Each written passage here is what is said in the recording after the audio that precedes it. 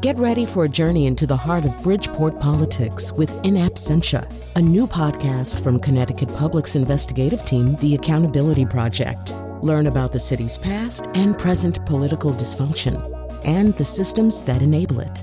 Tune in wherever you get your podcasts. Funding provided by Joe Zimmel and Valerie Friedman.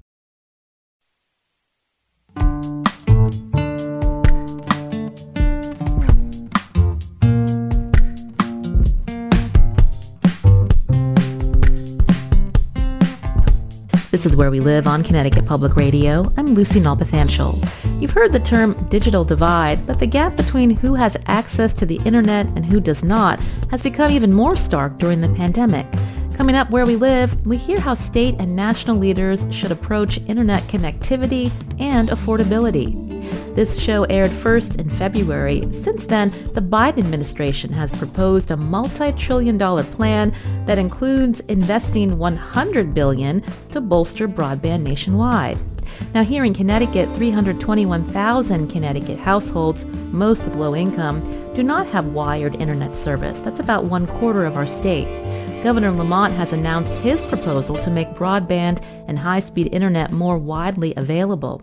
Now, how would you rate your internet service where you live? You can join the conversation. Find us on Facebook and Twitter at Where We Live. My first guest joining on Zoom is John Horrigan, Senior Fellow at the Technology Policy Institute, and he's the author of a report last September that looked at Connecticut's digital divide during the pandemic. This was commissioned by the Dalio Education. So, John, welcome to the show. Thanks for having me. Now, we know that when we think about connecting to the internet, we do it in a variety of ways, by our smartphone, maybe on a Wi-Fi network, people who use their Ethernet cable. But when we talk about wireline broadband, what do you mean? For that, we mean a service that you subscribe to at home that is either a cable modem service, a digital subscriber line service, which telephone companies tend to offer, or fiber optic cable. Those kinds of service plans are typically uncapped, or if there are data caps, they're very high data caps, which means people can use their internet connection pretty much in an unconstrained fashion for education, for telehealth visits, for Zoom meetings, and that sort of thing.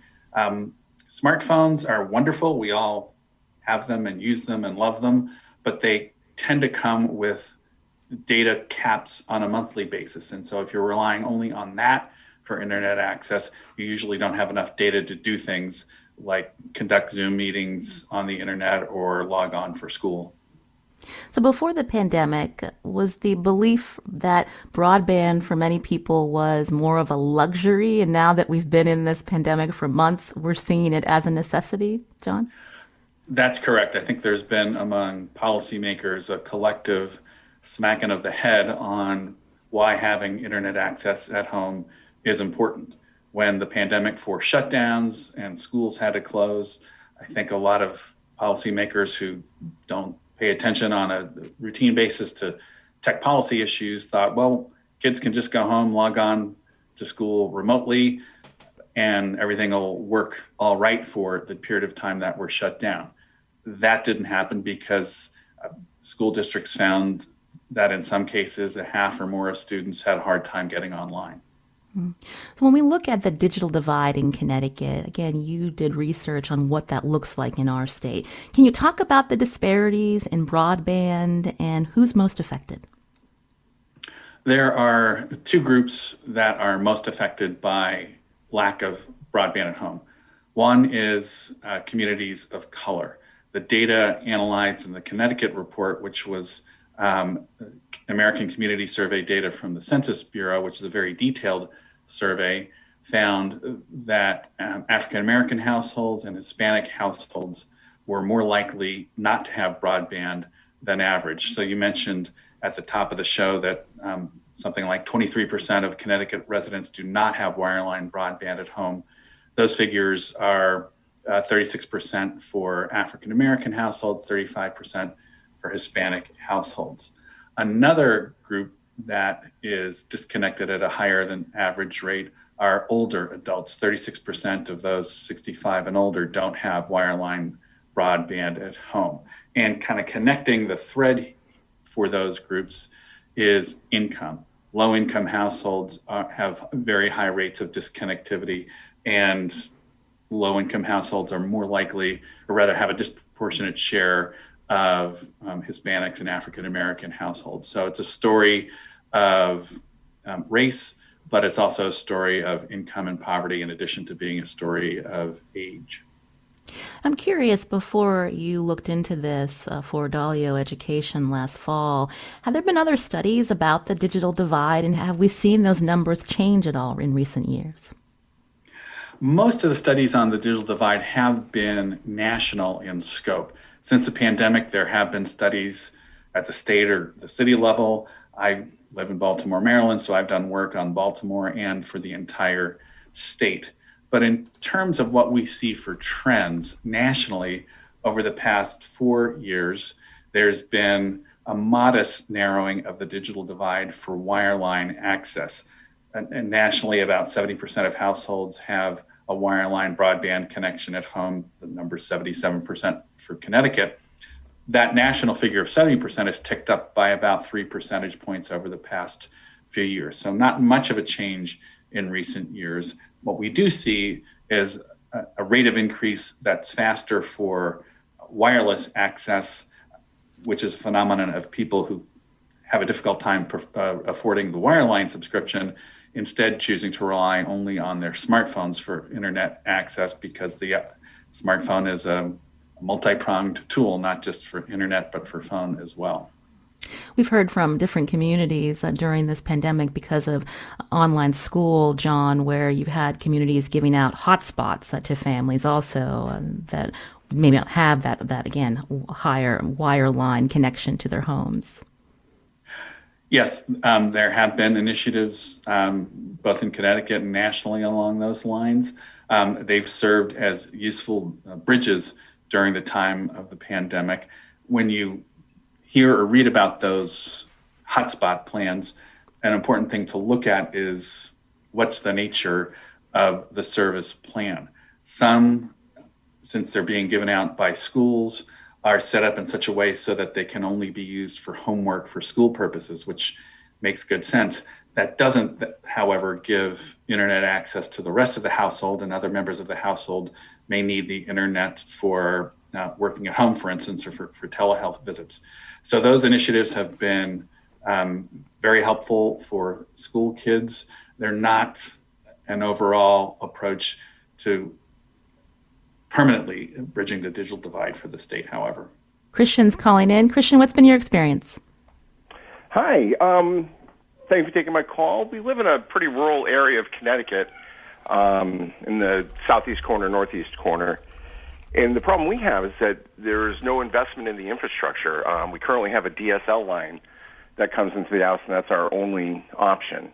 And we're guaranteed a speed of anywhere between 0 and 25, I think it is. So 0 is acceptable to the company. So if we have no internet access, we have nothing coming in that's acceptable, because that's what they've promised. And they're aware of the problem. We've been going over this for years. They're aware of the problem in the fact that it needs to be upgraded. But it's such a small group of people, it's not fiscally responsible for them to upgrade or invest in us, so we just suffer. I've got 2 8-year-old girls that, in order to have a meeting, everything has to be shut off in the house. We have to focus all of our energy on their school meetings, and it just makes for a really long day in quarantine and year.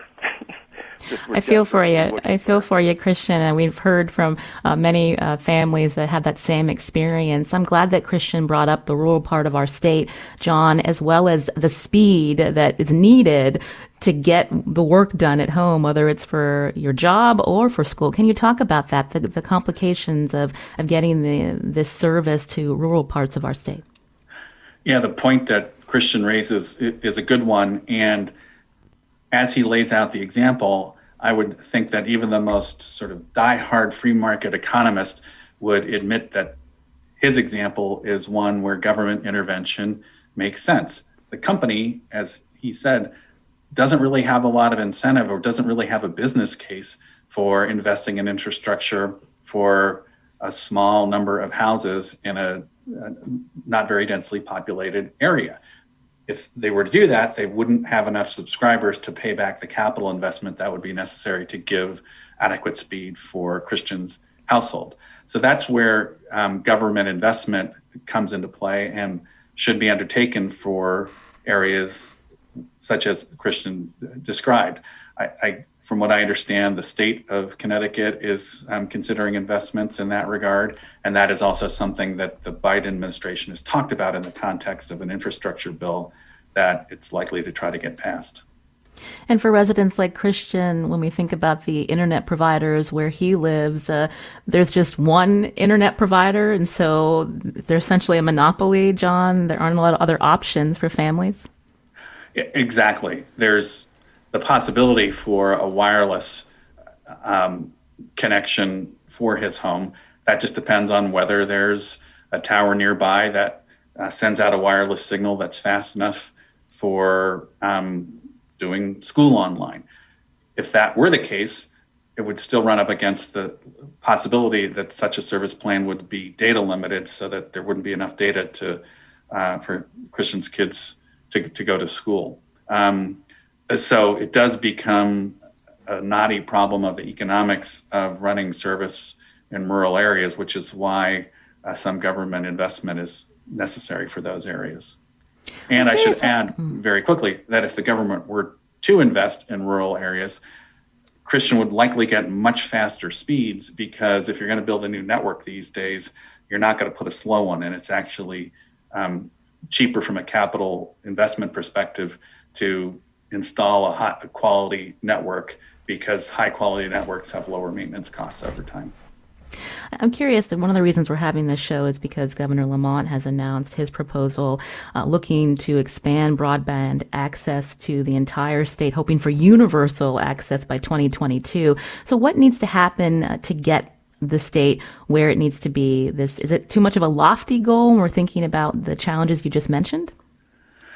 Well, it's a problem that has two parts, and we've been talking about both of them. Christian touched on the availability of infrastructure in all parts of the state that is of adequate speed to support the applications we need. So that's a network deployment problem. Part of what I've been talking about is the subscription problem. In Connecticut, the report I did a few months ago shows that broadband adoption gaps, which is to say the decision among households on whether to subscribe to service, that gap is most severe in Connecticut's cities. In those cities, there is adequate infrastructure, but people are choosing not to subscribe, primarily because they can't afford it, but also because many of them don't have the digital skills to get very much out of the internet. That would apply in particular to older adults who don't subscribe to the internet. So the solution in urban areas, which is where the bulk of the problem is in the state of Connecticut, is to promote affordable broadband service plans for low-income households, but also invest in the community anchor institutions such as libraries or community organizations to provide the digital skills training and the tech support that new subscribers need.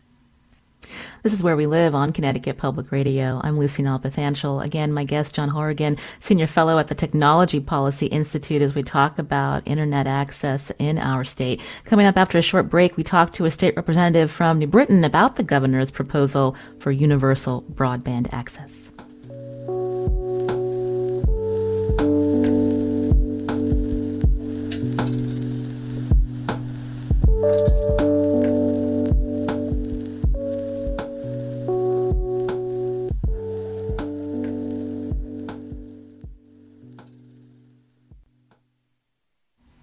This is Where We Live on Connecticut Public Radio. I'm Lucy Nalpathanchel. Today we're focusing on the digital divide and how the pandemic has exacerbated the gaps in our state. 1/3 of low-income residents in Connecticut don't have access to the internet or the right devices to connect, and many also need help with digital skills. My guest on Zoom is John Horrigan, Senior Fellow at the Technology Policy Institute. He authored a report last September that looked at Connecticut's digital divide. And joining us now on the phone is State Representative Bobby Sanchez. He represents New Britain, also co-chair of the legislature's Education Committee. Representative Sanchez, welcome to the show. Good morning. Thank you for having me on this morning. So we know from John's report, New Britain is among other Connecticut cities that nearly 4 in 10 residents don't have wireline broadband. When the pandemic started, Representative Sanchez, how did you hear from students in the community about the challenges they had with their internet, especially accessing online education? It was definitely a huge problem. We were getting calls not only from students, but of course from their parents, basically saying, look, many of these parents didn't have the tools either. They didn't have the laptops or the Chromebooks in order for these children to do their work. So they didn't have the equipment and they didn't have the connectivity. So it became a huge issue where numerous families, and I mean thousands of families here in New Britain, did not have access, and their children did not get that education for weeks, if not months. Our local school board, again, tried to distribute as many laptops and Chromebooks that they had on hand, and then the ones that were coming in from the state through the Dalio Foundation and through the state of Connecticut were started to be distributed throughout the community. And then there was that problem with connectivity, and our local school board did a partnership with Shaler Auto, where they set up cars that could connect children with hotspots in neighborhoods, and that again would only work for anywhere between 4 to 5 hours a day, and if you had 3 or 4 children in the household, it became even more difficult to try to connect. So it was pretty tough here in New Britain. We're hearing Governor Lamont, his proposal for universal broadband access for the state by September 2022, and that would include allowing PURA, the Public Utility Regulatory Authority, to require internet service providers to provide access to all residents, and also changes at PURA to streamline a process to install broadband on utility poles, and giving PURA more oversight of consumer complaints about broadband. As co-chair of the Education Committee, what do you think of the governor's proposal? Can the state get there by 2022? Well, I commend the governor. This initiative is great. I think that we can get there as long as he is able to negotiate that with all the internet the services that are out there, companies. The only issue that I see is affordability. If we don't make this affordable, and at some time, too, the discussion has to come up about how it could be offered to certain households for free. We have, particularly in the district that I serve, very, very low-income families.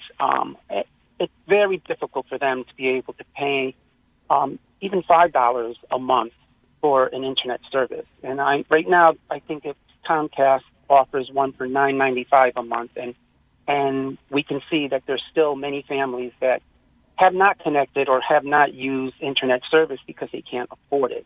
So I think that's something that we're going to sit down and talk with the governor and hopefully see what would be the next steps. But I'm excited about this initiative that the governor put forward, and I'm looking forward to it. And I think that by 2022 we can accomplish that. But again, I myself have questions about affordability and if we can offer this for free for certain families of low income. John Horrigan, what are we seeing in other states that I'm sure are also dealing with the same problem? How to help residents, especially those in low-income areas, have good access to the internet and devices, but also the fact that they struggle with affordability?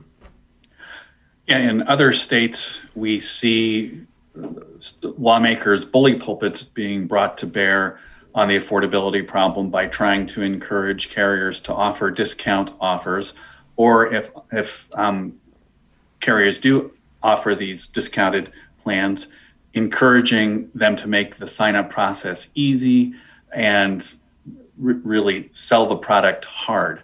I should point out that at the federal level, there's a proposal in President Biden's COVID relief package to have a $50 a month broadband service subsidy. It's actually been passed into law, I should say. There's a $50 a month subsidy for a period of 6 months this year, which would subsidize internet service for low-income households. So that would get directly at the affordability problem through that subsidy program. An issue is it's for a limited time period. So while it addresses the affordability problem in the short term, it doesn't really do it over the long term, but it is a start. Representative Sanchez, again, there are so many things on the legislature's plate, especially because of COVID. Are you concerned that this broadband legislation might get buried?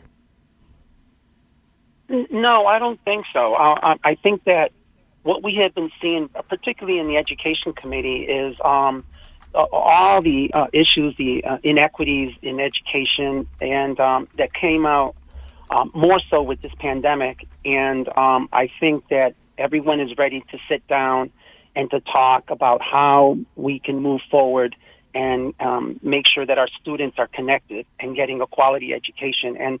And we know that internet service is not a luxury anymore. It's a necessity, and we definitely have to do something about that. And I think that the governor is on the right track. My biggest concern, again, is still the affordability piece, and hoping, and I'm glad that there's an initiative out there for at least 6 months, but again, the long term is a concern. John Horgan, with your report, and beyond looking at the statistics and who's impacted, you have recommendations for how Connecticut can move forward. Can you walk us through some of them, including partnering with community organizations to tackle that digital skills piece? Yeah, some of the recommendations that I emphasize, they really fall into 3 categories: planning, partnerships, and appropriations. So states, and many are undertaking this as we speak, need to begin to do broadband planning to fully understand the size and the nature of the problem. It's not just planning for planning's sake. That kind of planning can bring stakeholders together as a way to build consensus for action and as a way to begin the partnership process for different stakeholders, whether they're government, philanthropy, or community groups, to come together to attack the problem. And finally, it's going to take money. We've touched on this several times. It's going to take some public investment in infrastructure in remote rural areas to address the problem. It's going to take some public investment to fund the training programs at the local level to promote digital skills and tech support. So those are several of the things that Connecticut should consider if they aren't already doing it. When you talk about investment, John, how much money are we talking? I mean, the estimates vary, and that's why you bring together a planning exercise. I know some people are trying to understand that at the federal level. The general rule of thumb, in my mind at least, is that infrastructure is expensive and easy, while adoption is inexpensive and difficult, which is to say, it's possible to understand where adequate infrastructure is not, and then write a check to build it. It's an expensive check to write, however.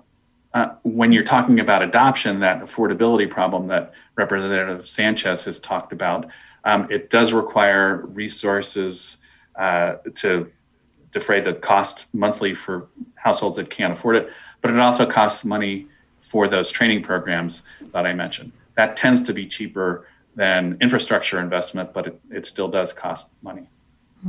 Representative Sanchez, earlier we heard John talk about when we think about the disparities, it's also older residents that don't have good quality internet connection. And we've seen that with the sign up with vaccinations and making sure that all elderly residents are able to do so. A lot of them need help. And so I'm wondering what you've seen in your town or in your city and how you hope that will also be addressed beyond just the focus on schools and online education. Definitely. I've been hearing too from seniors about the fact that they can't connect with their doctors even for their health issues that they want to discuss with their doctors.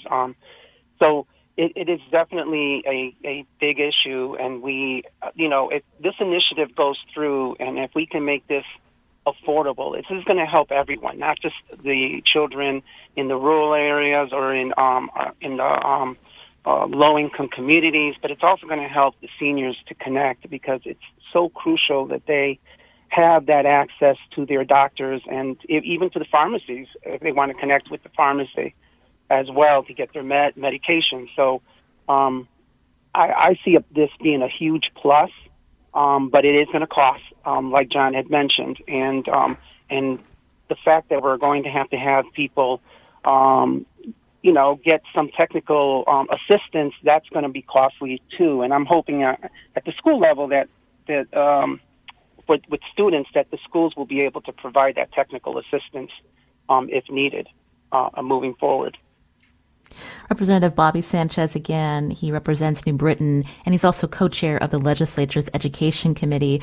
Representative Sanchez, thank you for joining us today. Thank you so much for having me on this morning. And John Horrigan, again, is Senior Fellow at the Technology Policy Institute. We'll tweet out a link to his report on Connecticut's digital divide. John, thank you. Thank you very much for having me. Appreciate it. This is Where We Live on Connecticut Public Radio. I'm Lucy Nalpathanchel. Coming up, we talk more about how the Biden administration can address the digital divide and what's happening with the FCC.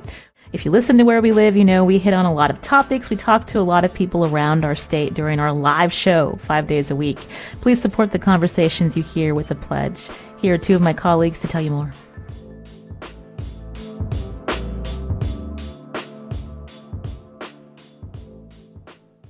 This is Where We Live on Connecticut Public Radio. I'm Lucy Nalpathanchel. We heard about who is affected by the digital divide in Connecticut and that the governor wants to work on universal access by 2022. But what can the federal government do under the Biden administration to help states achieve that kind of goal? Since the show first aired in February, the Biden administration has proposed a multi-trillion-dollar infrastructure plan that includes investing $100 billion to bolster broadband nationwide. Joining us now on Zoom is Dr. Nicole Turner-Lee. She's Senior Fellow in Governance Studies at the Brookings Institution. Nicole, welcome back to the show. Hi there, Lucy. How are you? Good morning. Doing well. So I think the last time we spoke to you was in the summer, and so there's been many months since. I'm wondering, when you look at how states and municipalities have worked to address the digital divide, what have you seen? Any improvements? You know, when I think about the digital divide and how we're actually moving forward, I think that we still have a lot of issues to correct. I mean, obviously, these last 11 months have been very interesting because they've been somewhat of a pilot for how we look at, addressing these types of issues. But we still have what I call a variety of Post-it notes, Lucy, and no frame. So we really need to think about what is the framing for this so that we can move forward and ensure that we're coming out of this with some solutions that will be scalable and replicable. And that's why I think, the federal government has a role to play in this, but we also need to make sure that the federal government is hearing the needs of cities and states and school districts and other stakeholders who are realizing just how difficult it is to close the digital divide. It has been a fragmented approach, depending on what state someone lives, to see how they're trying to address the digital divide. We just talked about hotspots, and while that is a nice initiative, it doesn't quite do it justice when you got 3 kids trying to all do their Google Meets, and the parent might be working from home too. And we see service being an issue, affordability also being another one.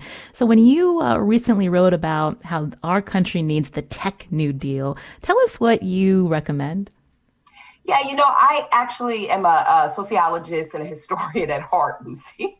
So I was listening to President Biden during a speech, and I started thinking about the importance of Franklin Delano Roosevelt. And if you look at the Oval Office, I think he has a photo of him in his office when he's actually talking. And if you go back to the 30s, post the Great Depression, what we actually saw Roosevelt do was to construct this New Deal. And he did it as a response, in response to what we saw with the stock market crash. But more importantly, he did it to find ways of economic recovery. Now, we know under the Build Back Better campaign of President Biden that we're actually going to see a similar approach to how we actually get people back to work, how do we reopen businesses and schools, and what will be the new driver for the type of economic recovery and probably democratic revival. I thought about this thing called a Tech New Deal, because what is always apparent when we talk about high-speed broadband access is that it's complementary to other things, whether it's, the use of the web when scheduling vaccinations, or how do we look at technology so that people can get better access to government resources. But it's never technology for technology's sake, Lucy. I always feel that, when we look at the supply and demand of new technological resources, the building of 5G and other wireless services, they're not creating the types of jobs that could be essential, I think, to economic recovery. So I wrote and scripted and drafted in, I think, a matter of a couple of hours, the Tech New Deal, which I think could be a program that if the Biden administration was quite interested in economic recovery, it leverages not just the complementary factors of technology, but it also places it in the middle. We're doing, Lucy, so many things with tech. We're shopping, we're going to doctors, we're learning, we're doing, broadcast media, but yet we're not leveraging the potential of new technology to drive the next state of economic recovery. And that's where I'm trying to push out this proposal. The more we look at a Tech New Deal, the more we actually have, I think, at our hands, the ability to change the course of where we're going. We can provide livable wage scale jobs for people who actually install fiber. We can ensure that it's a coalition of Black, Brown, Asian people that are coming to the table for these new jobs. It's just a matter of bringing tech to the forefront of economic revitalization. Do you see that happening with a shift in the FCC? West Hartford resident Jessica Rosenworcel's acting FCC chair. I know you know her well. When we think about some of the changes, the repeal of net neutrality in the last administration, just the initiatives moving forward that might get us closer to what you're proposing, Nicole. There may be some policy areas that I believe on the technology slate that are going to make a difference. I mean, yesterday it was net neutrality. It'll probably be tomorrow. We'll still talk about net neutrality. But now we have new issues, right? Platform regulation is one of them. The availability of markets to serve a variety of populations. So sort of this framing of racial equity and antitrust. I think all of these issues are going to matter. But most importantly, I would put out there to the audience, what has been missing, which has been central to what we have experienced in the last few months, is the absence of a coordinated strategy to close the digital divide. This divide that we're dealing with is no longer just about the haves and the have-nots. It's not a binary construction of who's online and who's not, who has a device and who doesn't, who has digital literacy training and who does not. This is a lifeline. It is a lifeblood of American citizens to be connected.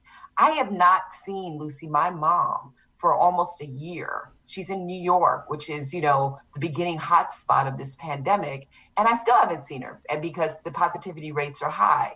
But thank goodness for the internet. Thank goodness for our ability to FaceTime or to conduct Zooms with, my sisters to be able to check on her care. Thank goodness for our ability to order the right medications online that can be delivered to her home. This is what I consider to be, I think, the pressing technology policy issue of the 21st century. How are we going to ensure ubiquitous, equitable access to all communities? Because it matters. We heard from a couple listeners on Twitter. Kay writes, while internet is essential and we need legislation to provide that for all families, she's talking about legislation in Connecticut to protect those who already have internet from price gouging. She writes, I'm speaking about Xfinity and the company's just implemented data caps that will cost families hundreds more per month for using the data they need. Also, someone else tweeted, Nicole, this administration and Congress needs to curb the monopoly that internet providers have. More options will be better for consumers and more internet access with less dead zones. So can we talk about that? Yeah, no, I think these are really valid concerns. I mean, they were concerns before the pandemic, and obviously they're going to be concerns after.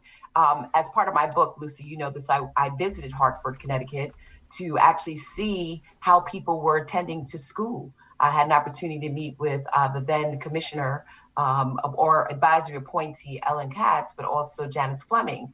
And, to your point and to the people's point on Twitter is that we have an imperative to provide digital access. Now, the extent to which that imperative is driven largely by the private sector, I think has been called into question. And it's important for us to do a couple of things. I mean, first and foremost, we've got to go back and reform universal service. Universal service is essentially the way that we create a social contract as well as fund the social contract of digital access for low-income communities. that provides infrastructure support for places in rural America. It provides affordability programs that John Horgan mentioned when it comes to Lifeline, and it also allows for rural telehealth. Now, there's something that's in common with all of those things that I said with universal service: rural. We know we have a rural problem here in America. The facilities are too high, which is not incentivized private companies to go build the last mile there. But we also know we have an urban problem, just like your callers pointed out. So technically, broadband is an American problem. And we know in particular in communities that are disproportionately of color, low income, that we have people who have issues in some suburban communities where, families are now compromised by their ability to maintain sustainable employment during this pandemic. So we have to figure out a way to actually reform universal service in this country. And I think, to the caller's point, if we're going to engender more competition, we need to think about the role of other technology companies in this ecosystem. Right now, companies like Facebook, Twitter, others that ride off of these networks do not pay into universal service. It is actually resigned to those monopolies that have quickly consolidated into, 2 or 3 companies that are responsible for universal service, which is why our telephone bills get higher and higher, or our wireless services bills get higher and higher because of the tax. So with that being the case, I think we need to go back at the federal level and revamp that. And we need to ensure that states and cities have some level of redress to, to these concerns.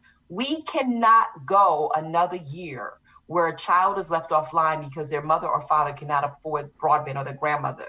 We cannot go another year where people are forced to choose between broadband and bread. We have seen the light. We have seen the sign of the times that being digitally invisible really is a consequence to families who are in need of just basic application to unemployment insurance. They cannot do that without online access. As I would tell Lucy people, the date of analog or inline services are dead. And so we need to, as a country, retool that and ensure that we're involving not just the federal government or state and municipal elected officials, but civil society groups, teachers, community-based organization leaders, local champions who actually can help us to steer us into the right direction of that framing. We just have a couple of minutes left, Nicole, but I've got to ask, with the rollout of 5G, can you talk about what you'll be watching in terms of equity and thinking about how to incentivize building this out in non-wealthy areas as well? Yeah, that's another, Lucy, you always ask the great questions. Obviously, 5G is going to be particularly important, not just because you can download a movie faster, but because it will enable our ability to do things like precision medicine or agriculture. The low latency will allow us to be more enterprise-based, which I think people don't realize when it comes to 5G. These remote medical calls that you're having are going to have the precision for the doctor to actually see any type of, external tumor or invasion on your body in a way that has the preciseness and clarity of being in the office. So it's important that we look at 5G as a ubiquitous general purpose technology, and that we think about those networks, that they get to everybody in real time. So I agree with you. That young lady from Hartford really believes in closing the homework gap and ensuring digital access. So we need to make sure she stays chair, because I think this will be at the forefront of her concerns.